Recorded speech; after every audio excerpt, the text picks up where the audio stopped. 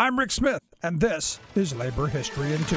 On this day in labor history, the year was 1937. That day marked a pivotal moment in the continuing Flint sit-down strike. The nationwide strike against GM started in Flint, Michigan in late December. By late January, UAW organizers agreed that nearby Chevy engine plant number 4 had to be shut down. It was a massive facility. It employed 4,000 workers on 2 shifts. The plant superintendent had been firing union activists. Armed guards patrolled every inch of the facility to prevent a sit-down. Union organizers knew there were company spies in their ranks. They planned the takeover by staging distracting job actions at nearby Chevy plants number 9 and then number 6. This would draw the guards away from plant number 4. And so, on this day, just as the day's shift was ending, workers sat down at Chevy plant number 9. The company guards were ready to launch an attack.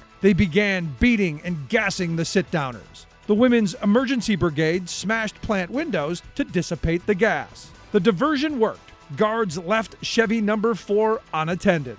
Workers then turned off all the machines and barricaded themselves in. The plant guards tried to reenter and were met with pistons, connector rods, and fire hoses. The Women's Emergency Brigade gathered outside the plant and locked arms. UAW organizer Joe Sayen announced, quote, "We want the whole world to understand what we are fighting for. We are fighting for freedom and life and liberty. This is our great opportunity. What if we should be defeated? What if we should be killed? We have only one life. That's all we can lose, and we might as well die like heroes than like slaves." For more information, go to laborhistoryin2.com, like us on Facebook, follow us on Twitter at laborhistoryin2.